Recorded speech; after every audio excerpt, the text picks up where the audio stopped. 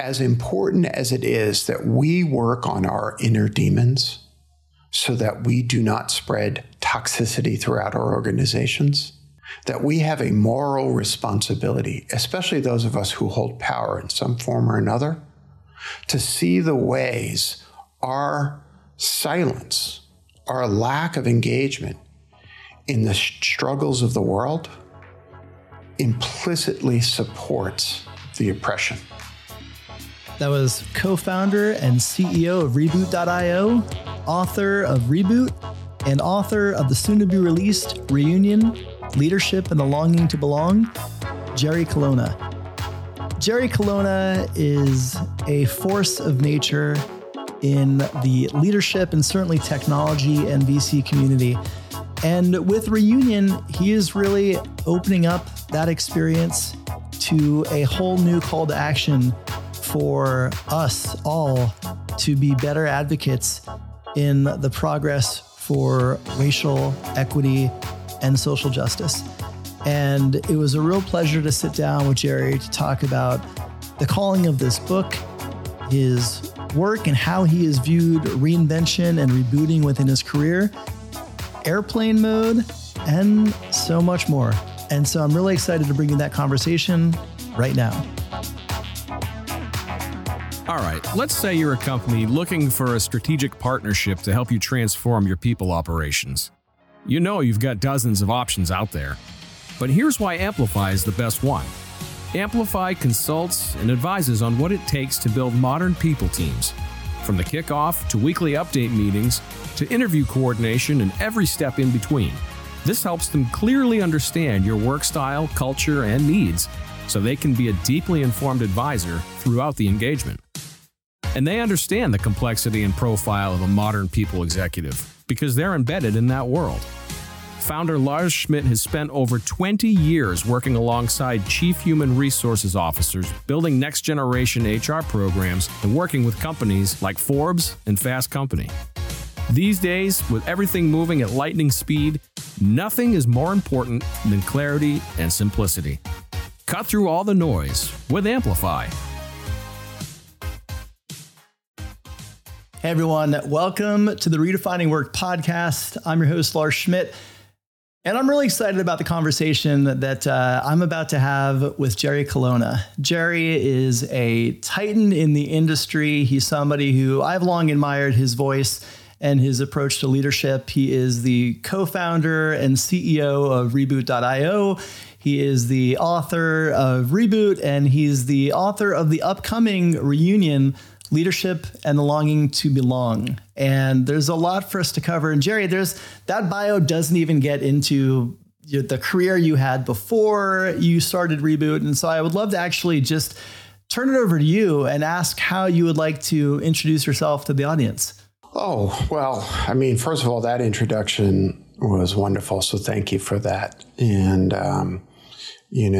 I've had a pretty wide and varied career. Some could argue that I am a little attention deficit disorder. No, just kidding. I've been a reporter. I've been a venture capitalist. I have been a teacher. I am now a writer, in addition to being an executive coach. And I have enjoyed every single incarnation of my career. So, that's probably the best way. Thing. I think the thing that probably is worth landing on is that as an investor, as a venture capitalist, I spent a great deal of time in boardrooms and helping to build organizations in the way that board members and executives can do that. And it was from that work that led me into being an executive coach. I want to actually spend a moment there because I think often we think of careers as ladders. We think of careers linearly. We think of careers with forethought in terms of the, tired interview question we get around where do you see yourself in 5 years? And what I've appreciated about your career, and it's certainly something that I've tried to embrace in my own, is not really having those long-term increments and having the ability to reinvent yourself, reboot yourself, if you will, to follow the path that is laid out for you at that moment, which may actually deviate from the path that you've been on. And I think that's an important lesson for viewers. And I'd love to just have you expand on that in a little bit, because as you mentioned, you've kind of rebooted your career several times over. And I would love to just learn more about like your thought process and how you think about your career now and kind of maybe at that initial inflection point where you're like, it's time for me to do something different. Well, I really welcome that question. And I think that embedded in the question is a supposition that actually that many of us hold, that is a source of discontent, which is the belief that if we are not moving up the ladder rung by rung, or as I write actually in Reboot, my first book, up and to the right, that somehow we're doing it wrong. And I think that the richest lives, the fullest lives, are often marked by these interesting inflection points where we allow ourselves the liberty and the luxury of trying something new. And, I'm speaking to you today in the middle of August, in the middle of what I refer to as my sabbatical. And people are often confused by that because they say, I thought you were on sabbatical. Why are you working? And what they don't understand, or I don't always communicate well enough, is that sabbatical to me is an opportunity to use different parts of my brain, to think differently, to work differently, to exercise my creativity, my libido in a different way. And by what I often refer to as zigzagging across the surface of the lake, rather than assuming that the way you're going to cross the lake is just get in a sailboat and sail.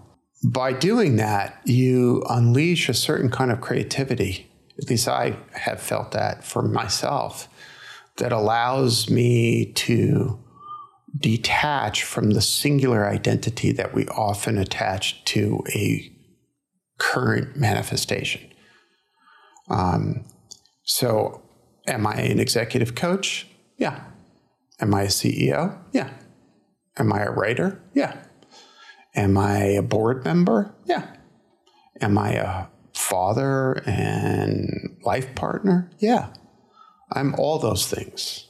As Walt Whitman said, am I large? I do. I am. I contain multitudes. He also said, do I contradict myself? But that's different. I mangled the quote, but you get the point. I do get the point. And I do, I feel like I have to kind of share. I loved your out of office email and this notion of airplane mode. And so as context for viewers who are wondering what the hell I'm talking about right now. So usually before guests come on the podcast, I'll send them just a prep email with some details on what to expect. And I instantly got an out of office memo from Jerry. And the subject was airplane mode. And it went on to elaborate on this idea of a sabbatical and a refresh. And I think it's so important that you raise the point around a sabbatical doesn't mean you're doing nothing. It actually can mean you're doing a lot of things that are actually just different, perhaps, from the core thing that you are doing in the typical non-sabbatical construct of your work life. Right. So Lars, let me point out something. Over your shoulders or behind your head are a series of skateboards mounted on the wall like artwork.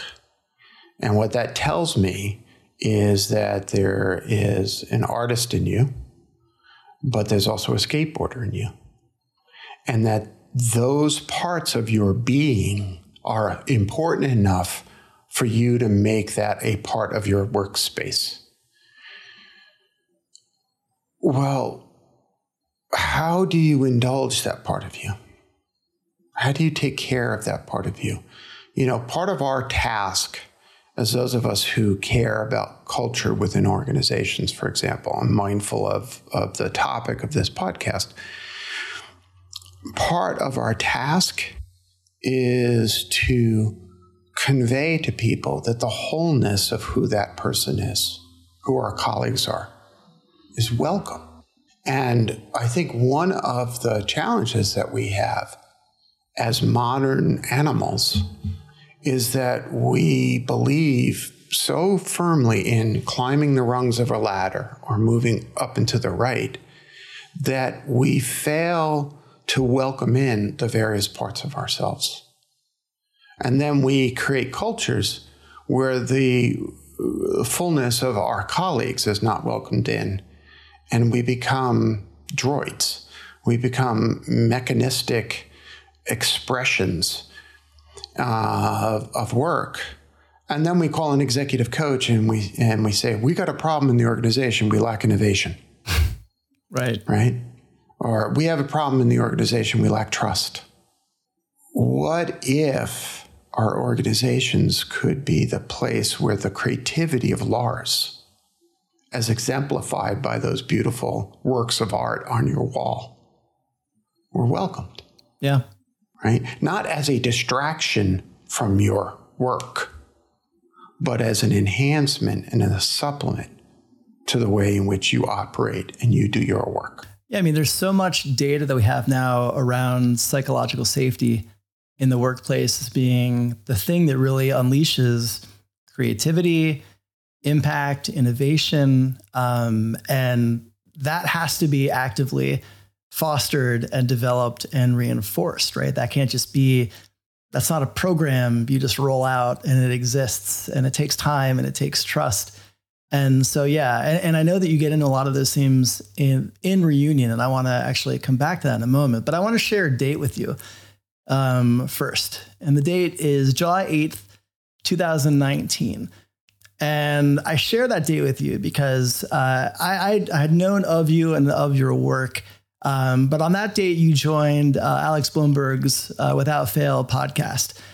And I listened to that. And as a former, head of talent innovation at NPR, obviously, that I had a sweet spot to kind of hearing that conversation, that perspective. But the window that you both provided into the coaching process, and I think in particular, your unique style of coaching, where you really kind of take your clients back to, even childhood experiences and root causes that help shape them as a person that oftentimes I think are subconscious, right? That they may not even realize are impacting their behaviors and influencing that.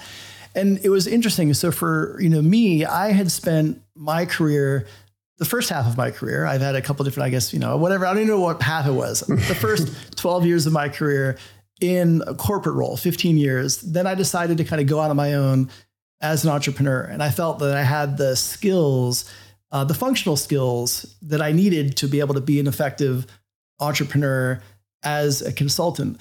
But what I realized in that conversation for the first time was that, at that point, my business had been operating for 7 years. I think it was relatively successful. But I realized that as much as I kind of entered the world of being an entrepreneur with a confidence in the subject matter that I was working on, I didn't really know much about running a business.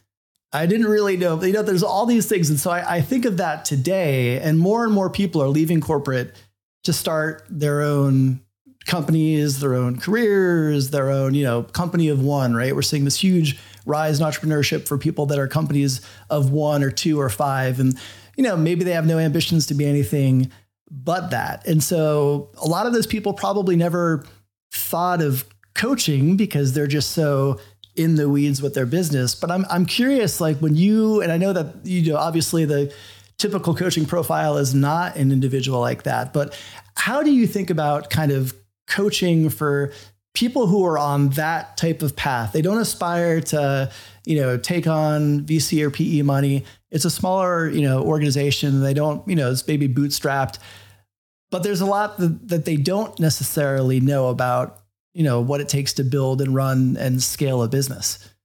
So there's a lot in that. So I want to pick out certain pieces and respond to them. First of all, thank you for recalling that episode, that conversation with Alex. It's one of the many podcast appearances I've done where I cried the most, or it's probably the one I cried the most. And we joked at the time that I'd made him cry so many times that it was only fair play. Yeah, I remember that. That he brought me back to some really important moments in my life. So thank you for bringing me back to that moment. It's powerful for me. You know, one way to think about your question, Lars, one way I think about your question is I would parse it in two ways. The first is that I think you're right that people often come to coaching because they are at a loss for the pragmatic and practical parts of how they're trying to do their work. And in your recognition that you didn't know how to run a business, that's my restatement of what you said. I'm imagining you felt an enormous amount of anxiety, possibly even shame, possibly even triggering something as deep as an imposter syndrome. And if any of those feelings are familiar, we can just sort of normalize it right now and realize that whether I have a client who runs a 10,000 person company, or I have a client who is a singular entrepreneur working through their own personal issues, they feel exactly the same things. The stories that they tell themselves are different, right? The story they tell themselves is that, the job is so impossible, I don't know how to do this, or I've gotten to this stage and I don't know how to get to this stage. And in my experience, what happens is they fix too much attention on the how of the job. This is an essential message in Reboot, my first book, rather than unlocking the why. And, you talked about how I will often take a client back to the past. The time traveling that we do is really designed to understand the present with more clarity. Because the wish that clients often have is to be told what to do now in the present and in the future.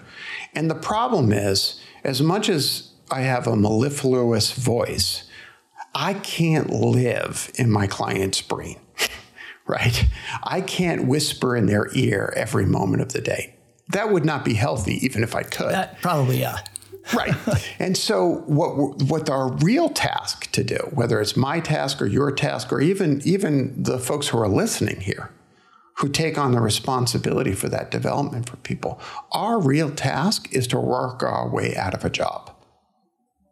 Our real task is to unleash the potential of people that we work with. And so if we tell them what to do in the moment, it may alleviate a certain amount of anxiety, and that's useful. But really what we want to do is to teach them to fish. Yeah. And that time traveling into the past enables people to really sort of live into the future with more confidence because they start to understand things. They start to understand, for example, why were you drawn to the work that you wanted to do? And that knowledge can be a resource that unlocks your own creativity on an ongoing basis. Yeah. No, I appreciate that perspective. And I think what I've also liked about your work is the connection to how our subconscious impacts our conscious. And obviously there's a lot of kind of radical self-introspection and themes throughout your work. And I think it is so important. I mean, even, myself, I've been through therapy for different reasons in my own past. And I think having the ability to, again, the subconscious is subconscious for a reason. It's not clear. You don't understand it. And if you don't do work, often through, third parties, whether it's therapy or otherwise, you won't be able to see it, and you won't be able to name it, and you won't be able to understand it. And then you won't be able to understand how to build different habits now with that understanding that you now have about perhaps how you're wired in a subconscious way that influences how you see the world and how you behave and how you act and react. So I agree with you. And I know that the language I use comes from decades of being in psychoanalysis. But let's expand it for a moment, because there's a lot of therapy talk in the world right now. This is what the Buddha taught, thousands of years ago. This is what Greek philosophers taught, to thine own self be true, to know oneself. This is about consciousness. Yeah. And this is about the fact that the human condition is such that we tend to fall asleep. We tend to go on autopilot. And there's a usefulness to going on autopilot, which is if I'm conscious every minute of the day, I won't be able to step forward. So we have to sort of take advantage of that.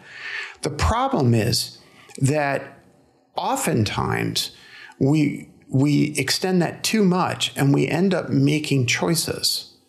And most importantly, impacting the lives of others without that discernment, without that awareness. And so we then find ourselves saying things like, well, why did I speak so aggressively to that person? Why, or at the organizational level, why is it that we have an organization that is constantly avoiding conflict? Or, as is often the case right now in our society, why is it that we scapegoat various peoples? Why are we threatened by someone who looks differently than us, who loves differently than us? When you take what we might refer to as a psychoanalytic approach to this, you get to much more quickly unpack the behavior.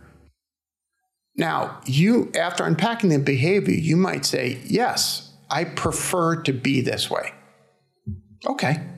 I think that when we unpack the behavior and we see our negative tendencies, we create a certain kind of opportunity for the best of ourselves to emerge. And I think that that's a radically important task for those of us who hold power, both within organizations and in our society. The Amplify community has had such a profound impact on me. This work can be incredibly lonely, and the caliber of humans that I have met in this group is like nothing I've experienced before.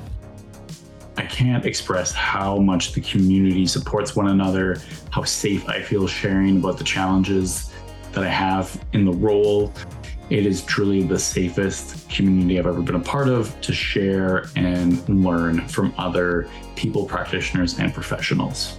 One of the things I love so much about the Amplify community is having the opportunity to connect with a global group of peers, where we have the opportunity to come together, collaborate, innovate, most importantly, problem solve, and be able to just hold space for one another to support each other in the work that we're really pouring a lot of care and effort and energy into each and every week.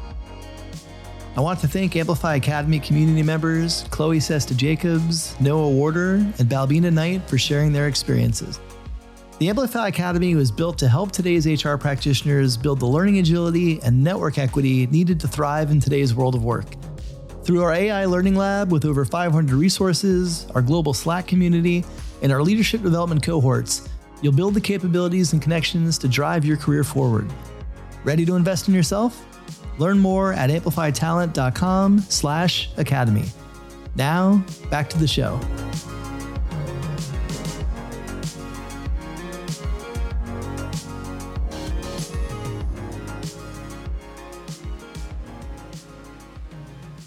I think it's a good transition to reunion, because I think a lot of the themes that you just stated are woven so well throughout the book. And I would love to just kind of start, you share kind of the story of really the genesis of how the book came to be in the opening kind of section. I'd love for you to just expand on that. Like this is happening kind of early in the pandemic. It's after the murder of George Floyd. We're having, marches around the world, crying for social justice. Obviously your daughter you kind of share the story of your daughter being in New York. And I would love to just all these events are happening. And what was the moment for you where this book kind of became a calling and this was something that you knew you had to kind of commit yourself to and write? Well, you've set it up right. I'll give a little bit more context. The summer of 2020, the weeks following the murder of George Floyd, the weeks following that, and that was, I believe, Memorial Day, it was this such an odd time in my, I'll be 60 this year. In the 60 years that I have lived on this planet, a very, very odd time, because you had COVID going on, you had this fear, and then for a bunch of complex reasons, this particular murder of an unarmed man, an unarmed person, caught the attention of folks who might otherwise be, like me, operating from a place of privilege. I identify as white, cisgender, straight, male. And I enjoy the power and privilege that our society tends to project on people whose bodies and loves are the way mine is. Okay, so the backdrop. I have a very fierce daughter. Her name is Emma. And as I often say, she has no hesitancy calling me on my bullshit. She is fierce with truth. Yeah. And for years beforehand, she would often say to me, Dad, it's not enough to be an ally. You have to be a co-conspirator. And her commitment to social justice goes back to her being a child and questioning whether or not she actually had to stand for the Pledge of Allegiance because, as she said, I've read the Bill of Rights. I'm not sure that I have to stand for the Pledge of Allegiance, right? And I had to have a conversation with the principal of her school. That's my daughter. Yeah. Okay. By the way, she was allowed to not stand for the Pledge of Allegiance. So this is all going on, and Emma starts joining the protests. And I am safe. I live on a farm outside of Boulder, Colorado. I'm surrounded by 40 acres. COVID, it did eventually get me, but it felt that COVID wasn't going to get me. And she starts marching, and in this case, she's marching across the Manhattan Bridge between Brooklyn and Manhattan when the police start to close in on the 5,000 or so people crossing the bridge. And she starts texting me about what to do if she gets pepper sprayed. And it hits me. I am very proud of the work I did in Reboot, my first book. I'm very proud of the work that we do as a company. And one of the assertions that I've made for decades is that better humans make better leaders. And I'll often joke, well, that's kind of obvious, right? Better humans should make better leaders. And yet I often say, well, why is it that we don't have good leadership? And we don't have good leadership because the act of becoming a better person, a better human, is so challenging. And I think that that's all true. I realized in that moment, that summer, that that's actually not enough. That as important as it is that we work on our inner demons so that we do not spread toxicity throughout our organizations, that we have a moral responsibility, especially those of us who hold power in some form or another, to see the ways our silence, our lack of engagement in the struggles of the world implicitly supports the oppression. And there's this moral responsibility that came clear to me. It's not as if I wasn't aware of systemic oppression. It's the realization that I have to actually be a co-conspirator in overturning this. That is what my daughter was saying to me for so many years. So Reunion is an attempt to come to grips with that process, both within myself, because as you know from reading Reboot, I don't ask people to do things that I myself am unwilling to do. That feels wrong. And so I explore the roots of my identity. I explore the parts of myself that I have denied. I explore the roots of my ancestors and their journey, as I say, towards whiteness. And I try to draw the connection between what I see as varying trends, which unfortunately become more and more challenging every single day, where we see a connection between, say, anti-Black racism, anti-immigration feelings, the marginalization of trans people, the direct assault on civil and human rights, and the silence that I hear from business. And I make the connection between all of those things. And I'm glad that you frame that in that way, because I think that we are obviously at a interesting and, probably, I think a lot of people would say somewhat dangerous time in the United States where, we've had this. I remember early, actually before the pandemic, I had Dr. Laura Morgan Roberts on the podcast, and she's an academic who co-wrote an HBR piece on advancing Black leaders, and just talked a bit about the long march towards civil rights and really kind of breaking down moments and movements and talking about the inevitable backlash to moments in the broader arc of movements. And, it felt like in the aftermath of George Floyd's murder, we started to see movement in a direction towards progress in ways that we hadn't seen before. And I think when I was reading Reunion, what really struck me was that, much of this comes down to the awareness for people maybe who were not paying attention. They were people in power. And again, looking at business leaders, that profile is largely white males. Looking at HR practitioners, certainly in the US, that demographic is usually white people. It tends to be more female than male, but still 67%, I believe, roughly of HR practitioners in the US are white.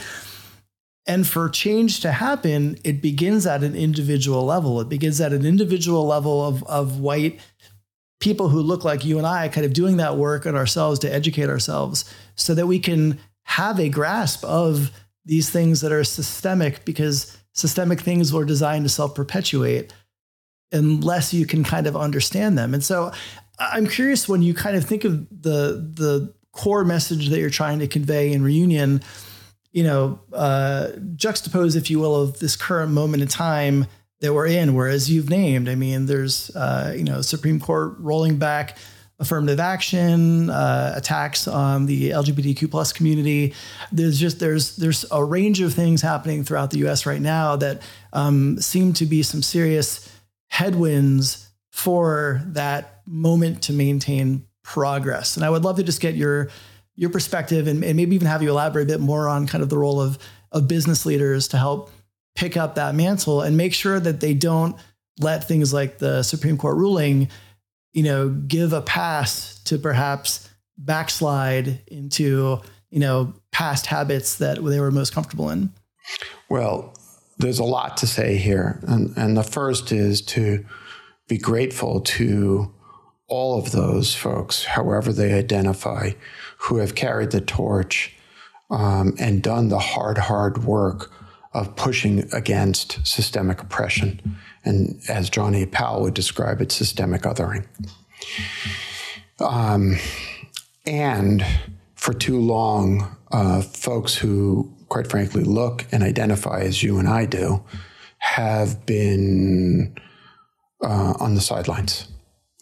And too often the work of doing the work has fallen to the people who have borne the cost of systemic othering. So in this time, in this moment, and you name some of the things that we see. You know, when I started writing this book, I did have to take a moment to try to convince the publisher of the necessity of the book. It was only a moment, but I did have to take a moment. As the book has come to fruition, literally every day now, we see the continuing expression of the furthering of the othering. You name the Supreme Court's overturning of affirmative action in education. And what we see right now is using that ruling to actually attack the foundations of systemic belonging that we so worked hard to create and that are barely enough. And so what we see in this moment in time is a need to actually redouble our efforts for justice, equity, diversity, and inclusivity, to redouble our Jedi efforts, to commit,